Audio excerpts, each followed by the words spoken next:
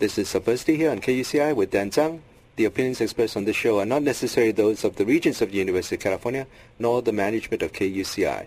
This is KUCI 88.9 FM in Irvine. We've been able to hook up with John Pilger, our guest on this program, originally scheduled. And so welcome to the show, John. Thank you, Dan, and I'm sorry I'm late, but the London traffic defeated me from getting here on time. Oh, sure. Well, anyway, you're here. You wrote this book called, you're a filmmaker, you're an author, you're a foreign correspondent, and you've just published a new book, written a new book called Freedom Next Time, Resisting the Empire. It's a timely book. It's a timely book given the war in Iraq and Afghanistan. But why did you write it? Well, I wrote it to, it's a continuing theme of mine, and that is to look behind the facade that is erected in our own society. And the book deals with the facade erected by imperial forces. Every night when we turn on the television, every day when we pick up a newspaper, what is striking about what we read or what we see is what is omitted, what is left out. We read about terrible things all over the world, tyrants and demons and even our own mistakes, but we rarely read about why these things happen, and we rarely get a sense of how connected they all are. And Freedom Next Time is an attempt to, I suppose, make those connections. I was struck by especially your chapter on South Africa, and you're saying that apartheid continues. Most people probably don't realize that. Well, you see, that's right. When Nelson Mandela was freed, and we saw all those very moving images of people lining up to vote in 1994, the assumption, which was reinforced, of course, by our own media, was that South Africa, it was all over in South Africa, and that the iniquitous system of apartheid was over. But apartheid was always two systems, or it was one system underpinned by an economic apartheid. And what was over was the official racial apartheid, but the economic apartheid, the kind of thing that divides people all over the world and in the United States, on the basis of class and on the basis of rich and poor, never really changed in South Africa. And in fact, the policies of the liberation government, of the African National Congress government, which Mandela led at first, in fact exacerbated that division, because it adopted what we know to what we understand as a neoliberal system of economics.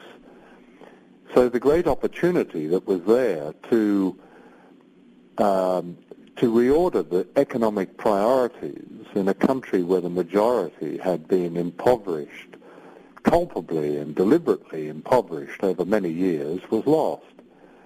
Now, it's not completely lost because there's a great political struggle going on in South Africa, but it's coming from the streets again, where it originally came from. So even though the official racism was dismantled, the whites were left in power in some sense, in economic power. Yes. I mean, white power assumed a black face. And you saw in the first few years of the liberation government the rise of a new black class. under a system known as black empowerment, but it came very much black enrichment, where a number of highly placed individuals, for example, Cyril Ramaphosa, the former miners' union head, and the man who had negotiated much of the compromise deal with the last white government on behalf of the ANC, Ramaphosa is one of the richest people in Africa now. And a lot of the ANC people became extremely rich. And now you have what they call, rather sardonically, the Wabenzi tribe. Yeah. Because they all drive around in big silver Mercedes-Benz. Unfortunately, it's not very funny for the majority of people who, quite rightly, expected something very different. When you interviewed Nelson Mandela, did he give any inkling that that was going to happen, or that he was disapproving of this? Well, I think he was disapproving of. He took an ambiguous position, really. Mandela, in his early years, was actually courted by and himself courted a lot of very rich white people for his various charities and so on and so forth. And he felt a great loyalty, understandably, to the ANC, and didn't really brook too much criticism of the ANC. In fact, when I suggested to him that the ANC really was following, had really let down the people who had looked to Mandela, who had promised them that it would all, that great inequity would be over, I think I got a bit of a telling off from him. But I think in those early years, he was really revealed as more of a kind of moral leader and not so much a politician. I don't think he was a very good politician. Mm-hmm, mm-hmm. I don't think he understood.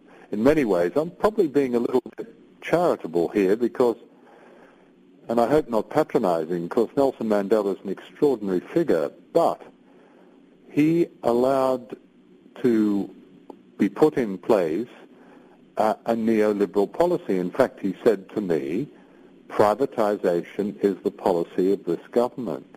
Well, privatization enriched a minority, white and black, mostly white, and didn't further the interests of the majority. How about the Peace and the Reconciliation Commission? Did you think that process went well? Well, I think I have mixed feelings about that. It's certainly thanks to an extraordinary television program on the South African Broadcasting Corporation, which actually broadcast the proceedings every week to the white population. Otherwise, frankly, those who didn't read it in the papers, they wouldn't have known much of it. It was shocking to them. They were made to confront what the apartheid government had done. I think that was extremely useful. But the problem of the Truth and Reconciliation Commission, that was all about a kind of Christian ethos of let's forgive everybody and not worry about justice, whereas my sense was that the majority of people, especially the families of those who had been affected badly by apartheid, wanted justice. And so a number of really villainous apartheid people were given amnesty, and others, and the compensation, the justice for the thousands of people, families who had suffered under the apartheid regime it was inadequate. So and it became an embarrassment to the ANC government as well. Because once it started to even begin to point the fingers at the big multinational corporations that had been up to their necks in apartheid, then it became very, very nervous, because these are the very people that they were encouraging to invest again in South Africa. So they right at the end, they were discouraging the whole process. Would that process repeat itself in Cambodia, you think? I mean, you covered Cambodia. It depends. In Cambodia, the only reason for having, in my view, a truth and reconciliation or a tribunal, a UN-backed tribunal, which they've been trying to arrange for some years, would be, let me put it this way, I don't see much point in trying a lot of very old ex-Khmer Rouge, however much they deserve to spend the last few days in prison. I do think it would be useful, in fact it would be extraordinary, if all those involved in that terrible period in Cambodia, including the United States, were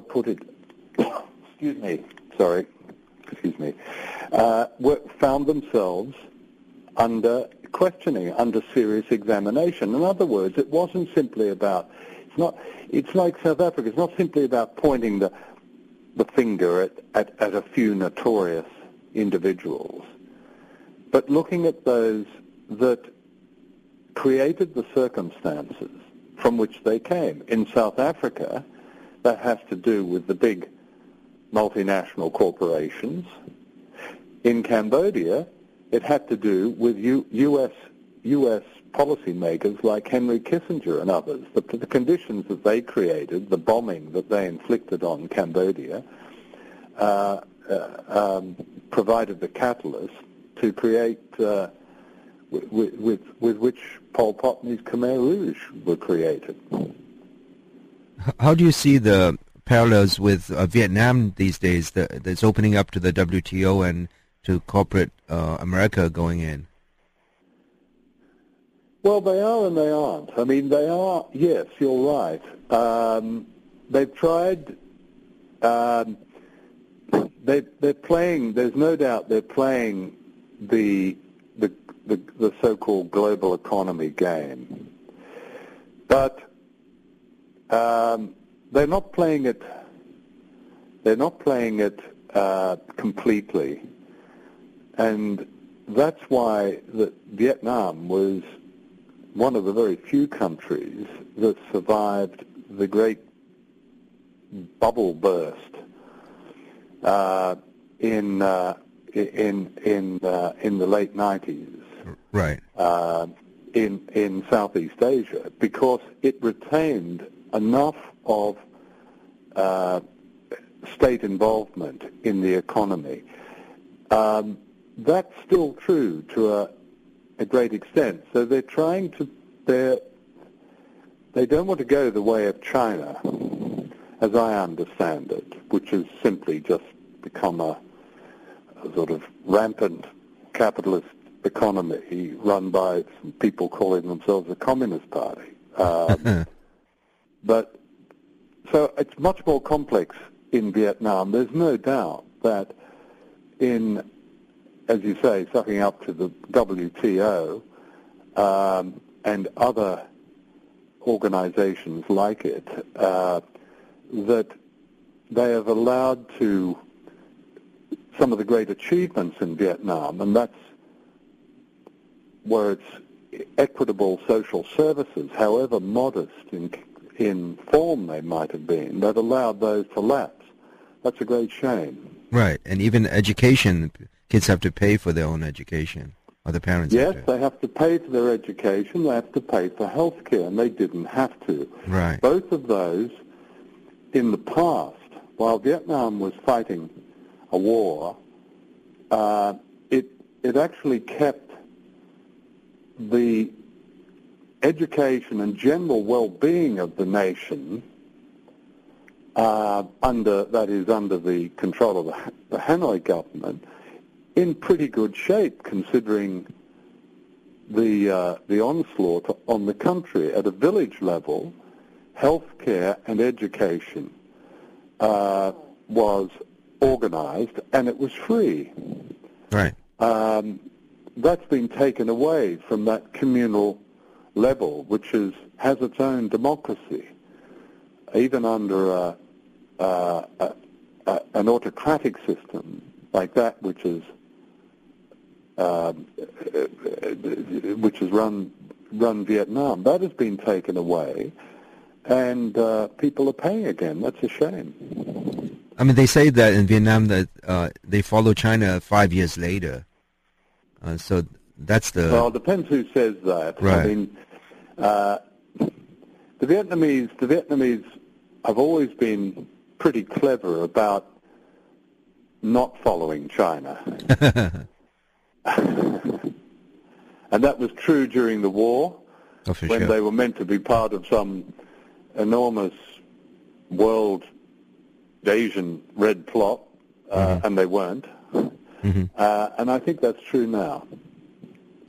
So when you were this is not to say there's huge corruption within the party in Vietnam, and that's a real problem. And it unless they begin to change the system from within, there'll be problems. People, and there've already been some pretty interesting strikes, especially against some of the Taiwanese and Korean companies in the north. Yeah, there's been lots and lots of strikes every year against these subcontractors. Yeah. Yeah, and the government actually has reacted in an interesting way, because it's worried about these. It's understood that these could spread. Sure. You know, the Vietnamese history can't be simply ignored.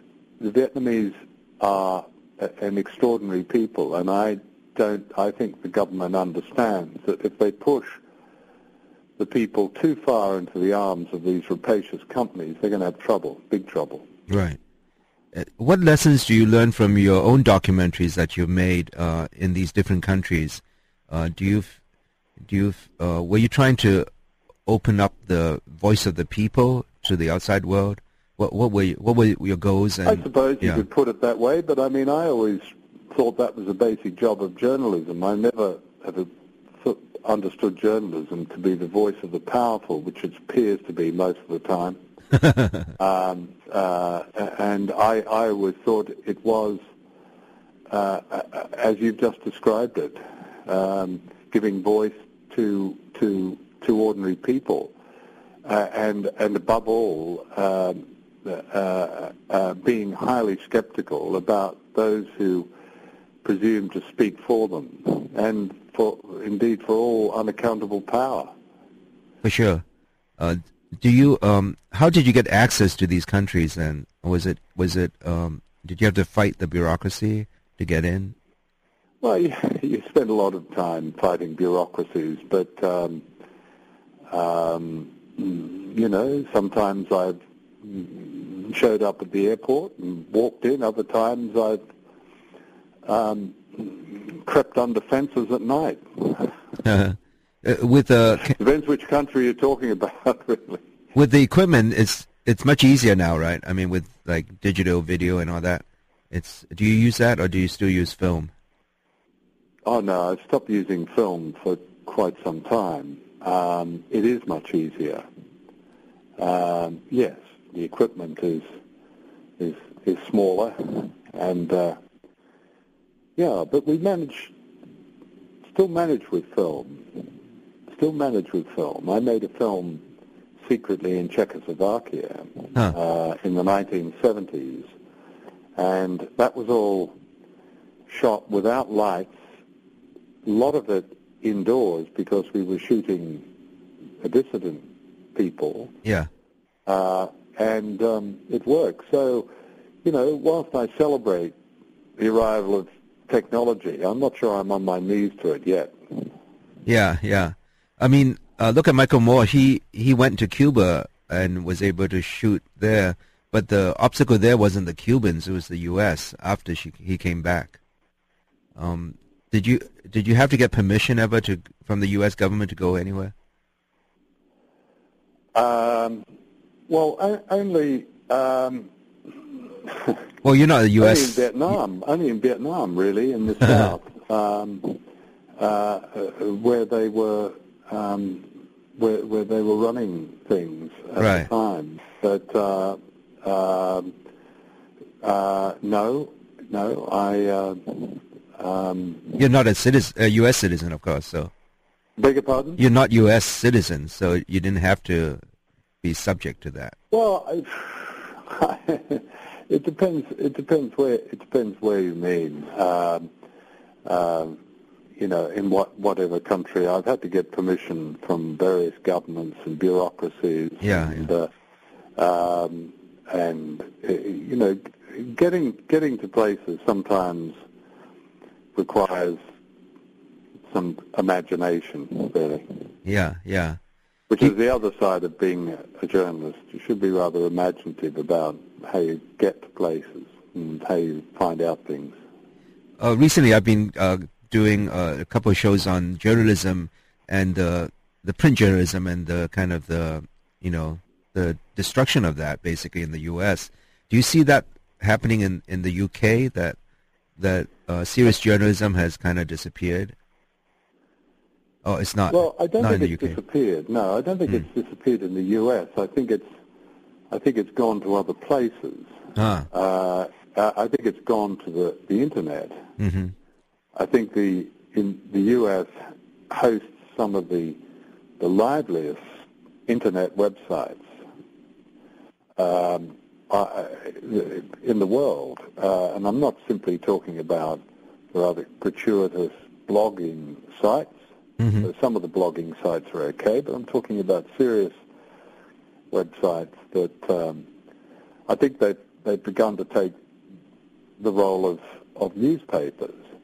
I think the same malaise afflicts the UK as it does the US, and that is that, and this is not a new problem, and that is that journalism in the press and broadcasting is demonstrably an extension of the prevailing wisdom, of the ruling power.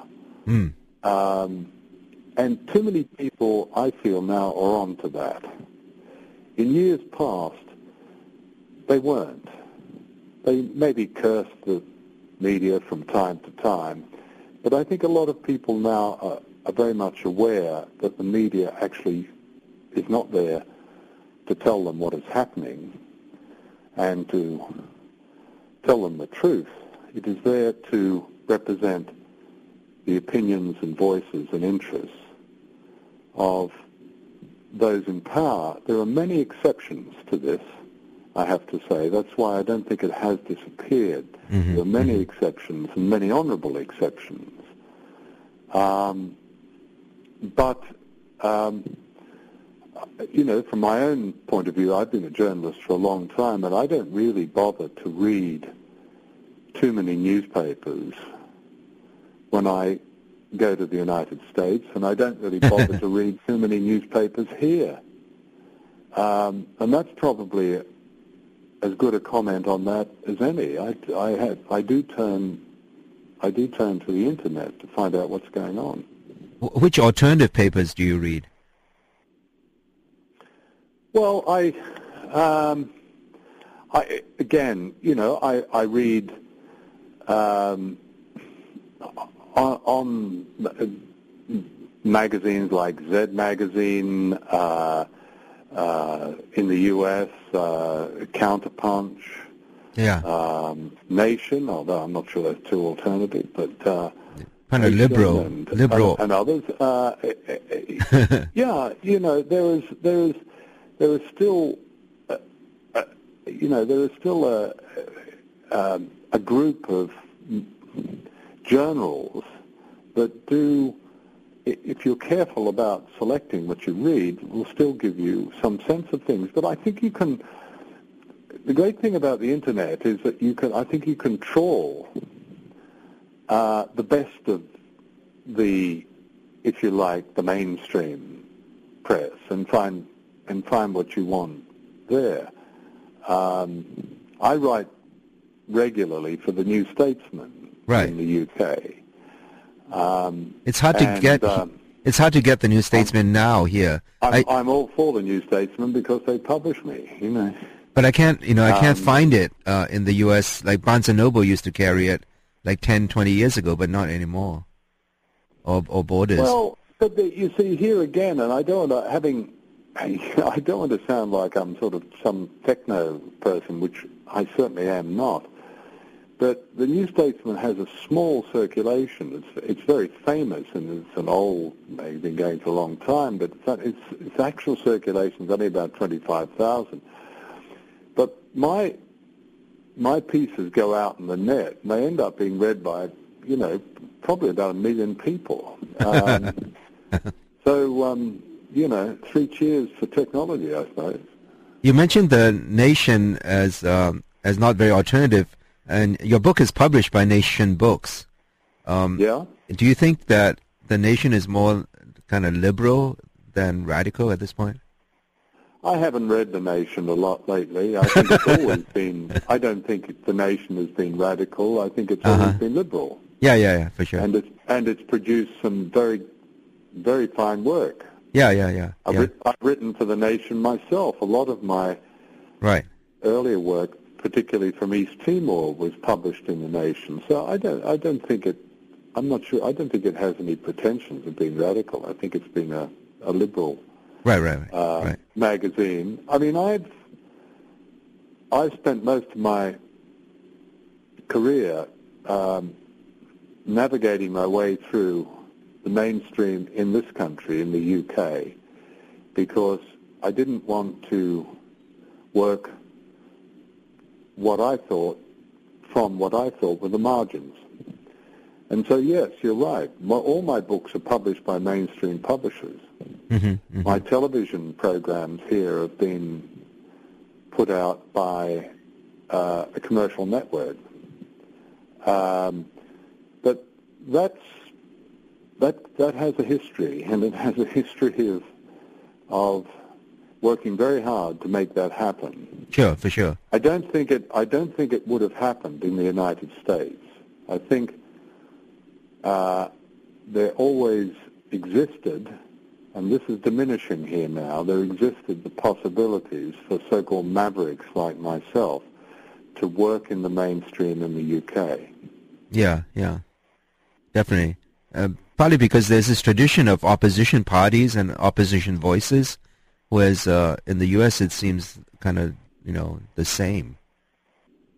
I mean, there is opposition. Unfortunately, the UK has followed the U.S. Because there is no longer any opposition party here.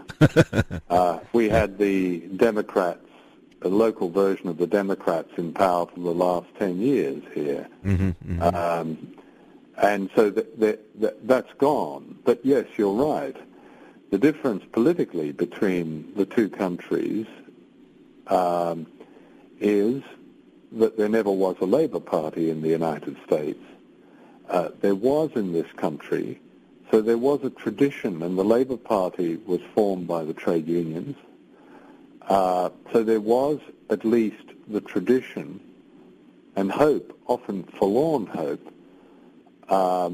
of opposition. And therefore, you're quite right to suggest that in this atmosphere, opposition voices were heard. And that tradition of opposition voices is very old in this country. It goes well back to Jonathan Swift and the Chartists and and opposition through literature. It's quite interesting that in Britain that has produced some wonderful hell-raising writers. If you take away Harold Pinter, there's no one left. So Britain has gone through a kind of Blairizing, though it can't all be blamed on him. But certainly he symbolizes the erosion of this oppositional tradition in this country. Are you based now in London? Were you based in another country before? No, I've always been based in. I was born and brought up in Australia, and the place I go to when it gets cold here. But I've spent most of my life in this country. Do you see yourself, identify yourself as Australian or as... I don't identify myself as anything, really. So I was asked to fill out the form at the doctor's the other day, and they were doing some survey, and I wrote rather tendentiously, I have to say, internationalist across the thing. I think I did it to irritate them more than anything else. Well, I guess there is some reversion to nationalism in some parts of the world, and but I don't have to join in that. I retain my Australian passport. I'm very pleased that I was fortunate enough to grow up there and all that, and good parents and things. But that's a great accident of birth. I don't see why I should wander around waving the flag. Stuff in my back. I've seen too much grief caused by those who do that. Where's your next excursion to? Where will you go to make on the future documentary? I do normal things. I'm about to go on holiday to Italy, and I'm very pleased about that. I'm concentrating this year. I made a film, my first film for cinema, called The War on Democracy. Yeah.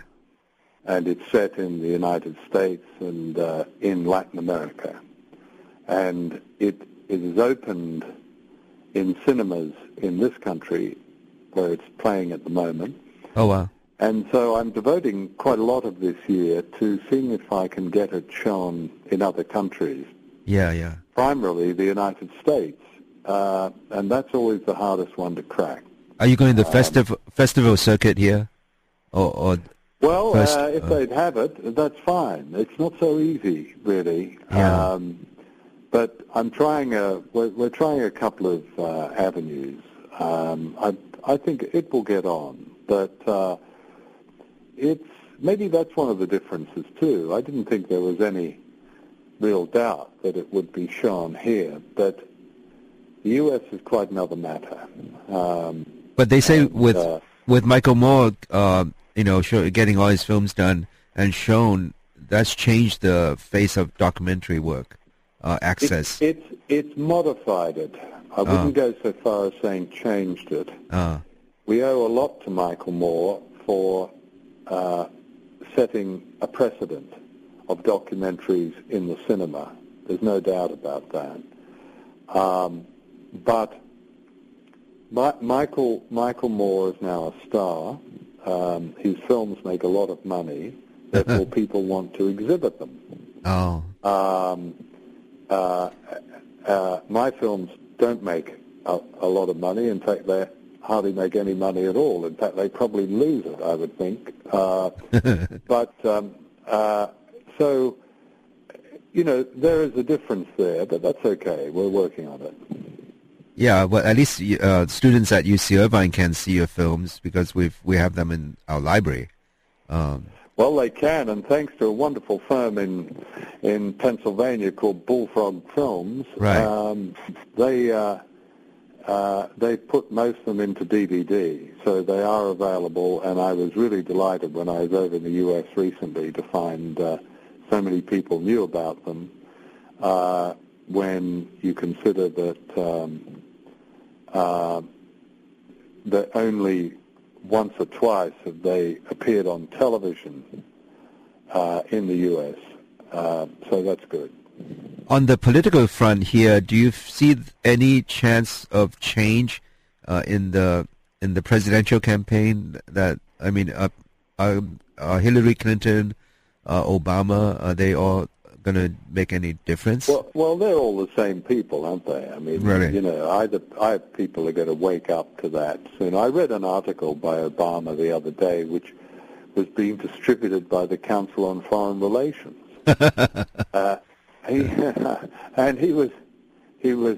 It was all full of those sort of silly phrases that try to mean all things to everybody and show how respectable he is, but it was, ending the tragedy in Iraq and all that while getting stuck into Iran. So, I don't think he's really worth thinking about. And you all know about Hillary Clinton, who was always a Republican anyway. And so, if that's how it works, the answer is no. There's no doubt it would be good news to get rid of Bush and that. For sure. And that extraordinary vice president. Clearly a very dangerous man. But the afterglow wouldn't last all that long. I feel. Does it want to turn you into an anarchist? Sorry? Do you want to become an anarchist, given your skepticism? Well, I think anarchism, anarchist isn't simply, the caricature of the man with a beard holding a bomb with a long wick on it. Of course not. Although it's often thought of that way.